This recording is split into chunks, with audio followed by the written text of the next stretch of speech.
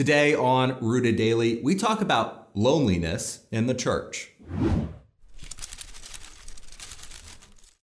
Welcome to Rooted Daily, the podcast where in 10 minutes or less each day we root you in the Bible so you can grow with God, you can weather the storms of life, and you can bear fruit.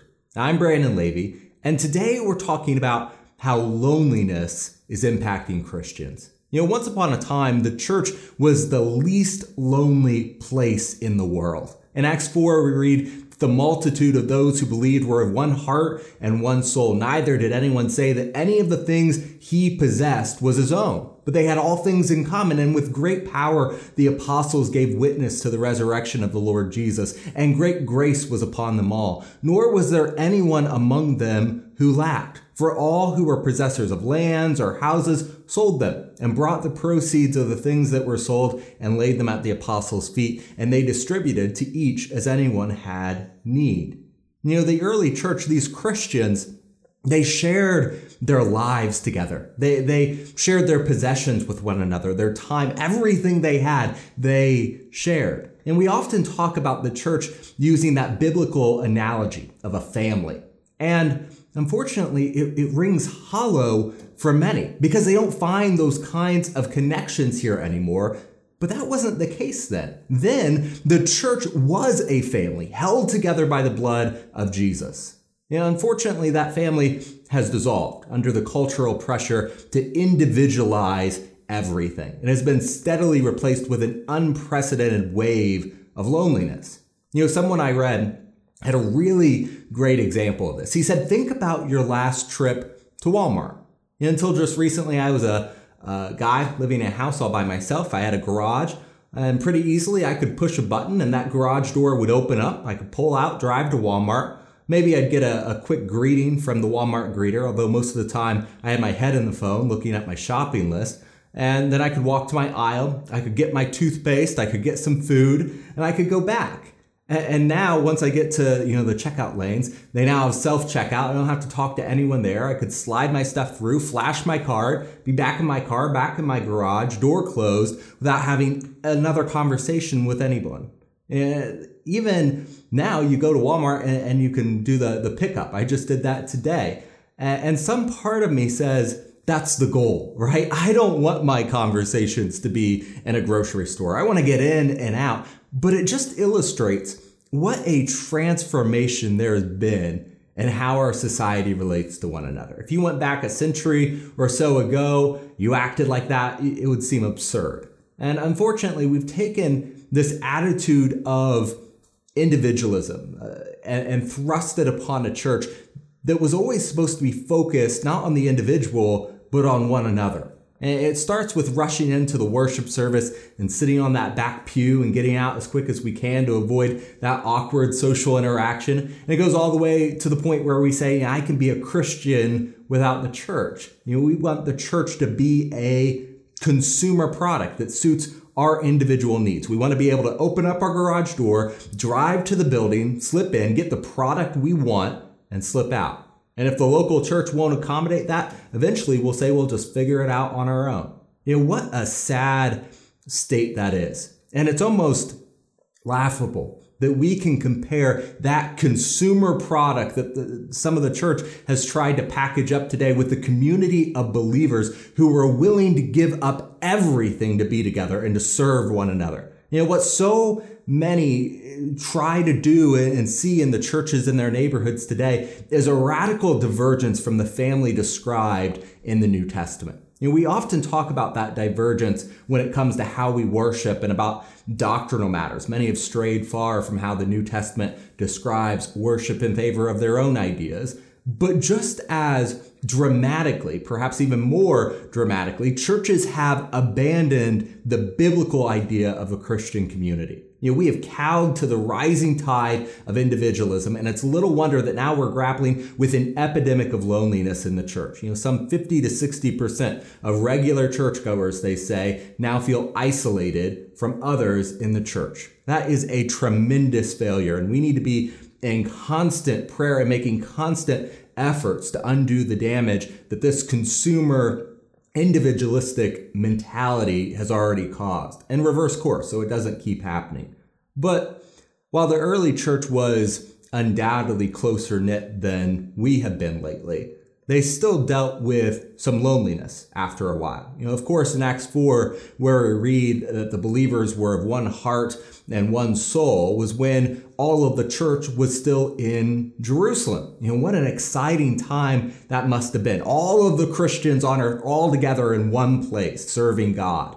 But the church wasn't going to stay in Jerusalem. The Christians, they went out just as Christ commissioned them to, and they made disciples of all nations and baptized them. And that was difficult work, and sometimes it was lonely work. The work of missionaries today is still like that. That's why they need as much support and encouragement as we can give them. The early Christian evangelists, they often had companions go with them, but still, it must have seemed very different from having the whole church together in Jerusalem.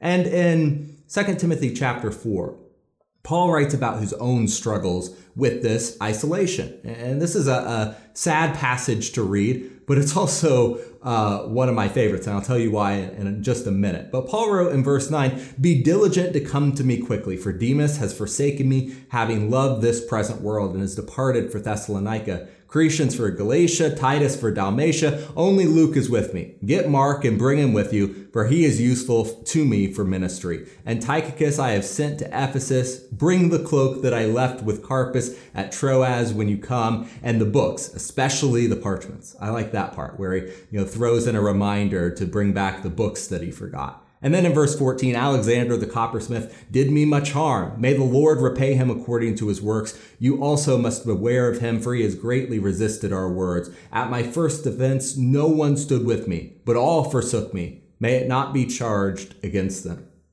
Paul, he recognized there are a variety of reasons why people don't come through for us, a variety of reasons why people don't help us, aren't there for us, and cause us to be lonely. Demas has forsaken me, for he loves this present world. And so the comfort and the safety and the security of this life apparently were more valuable to Demas than Christ or Paul. Crescens in verse 10 had gone to Galatia, Titus to Dalmatia. Mark, verse 11, is useful, but he's not there. Tychicus has been sent to Ephesus. Alexander in verses 14 has done something to cause Paul great harm. Some abandoned Paul maliciously. Some did it because they just got distracted by the world. Others did it because they had other more important work to do.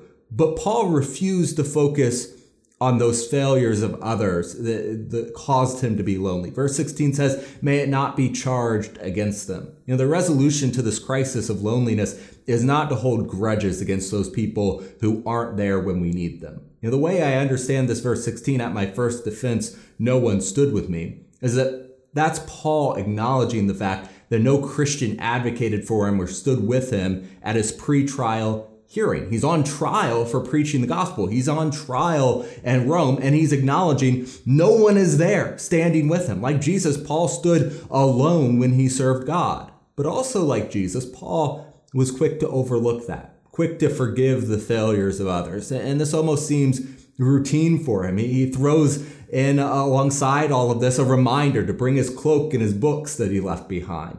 And I think he was able to handle this isolation so well because of the next verse in verse 17. "But the Lord stood with me and strengthened me so that the message might be preached fully through me and that all the Gentiles might hear. Also I was delivered out of the mouth of the lion, and the Lord will deliver me from every evil work and preserve me for his heavenly kingdom. To him be glory forever and ever. Amen." As the church, we need to step up. We need to be the family the early Christians were. Christianity, it's not a consumer product that you can drive in, that you can pick it up and then leave. It is a life that we live, and we shouldn't live it alone.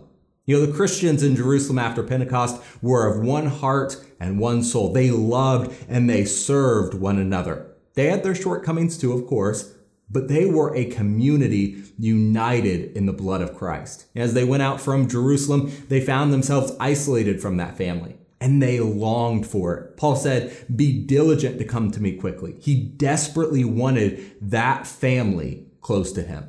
So many in the church today want that too. We want the family the New Testament talks about, but we have a long way to go. And while we work harder to love and support the brothers and sisters we have in the church, remember that even when everyone seems to have abandoned you, the Lord stands with you and strengthens you. To him be the glory forever and ever. Amen. That'll do it for this episode of Rooted Daily, and I'm looking forward to sitting down, studying God's Word with you next time. Hey there, thank you so much for stopping for this episode of Rooted Daily. It is so important to take a few minutes to root ourselves in Christ and in His Word, and I'm so glad you did it with us today. If you think it's important that others hear this good news, make sure to hit the share button and subscribe to the podcast on your favorite app. It helps us reach more and more people every day with the message of Jesus. Most importantly, though, if you're ready to take the next step, repent, be baptized, and hand over your life to Christ, shoot me an email to brandon@rooteddaily.com right now.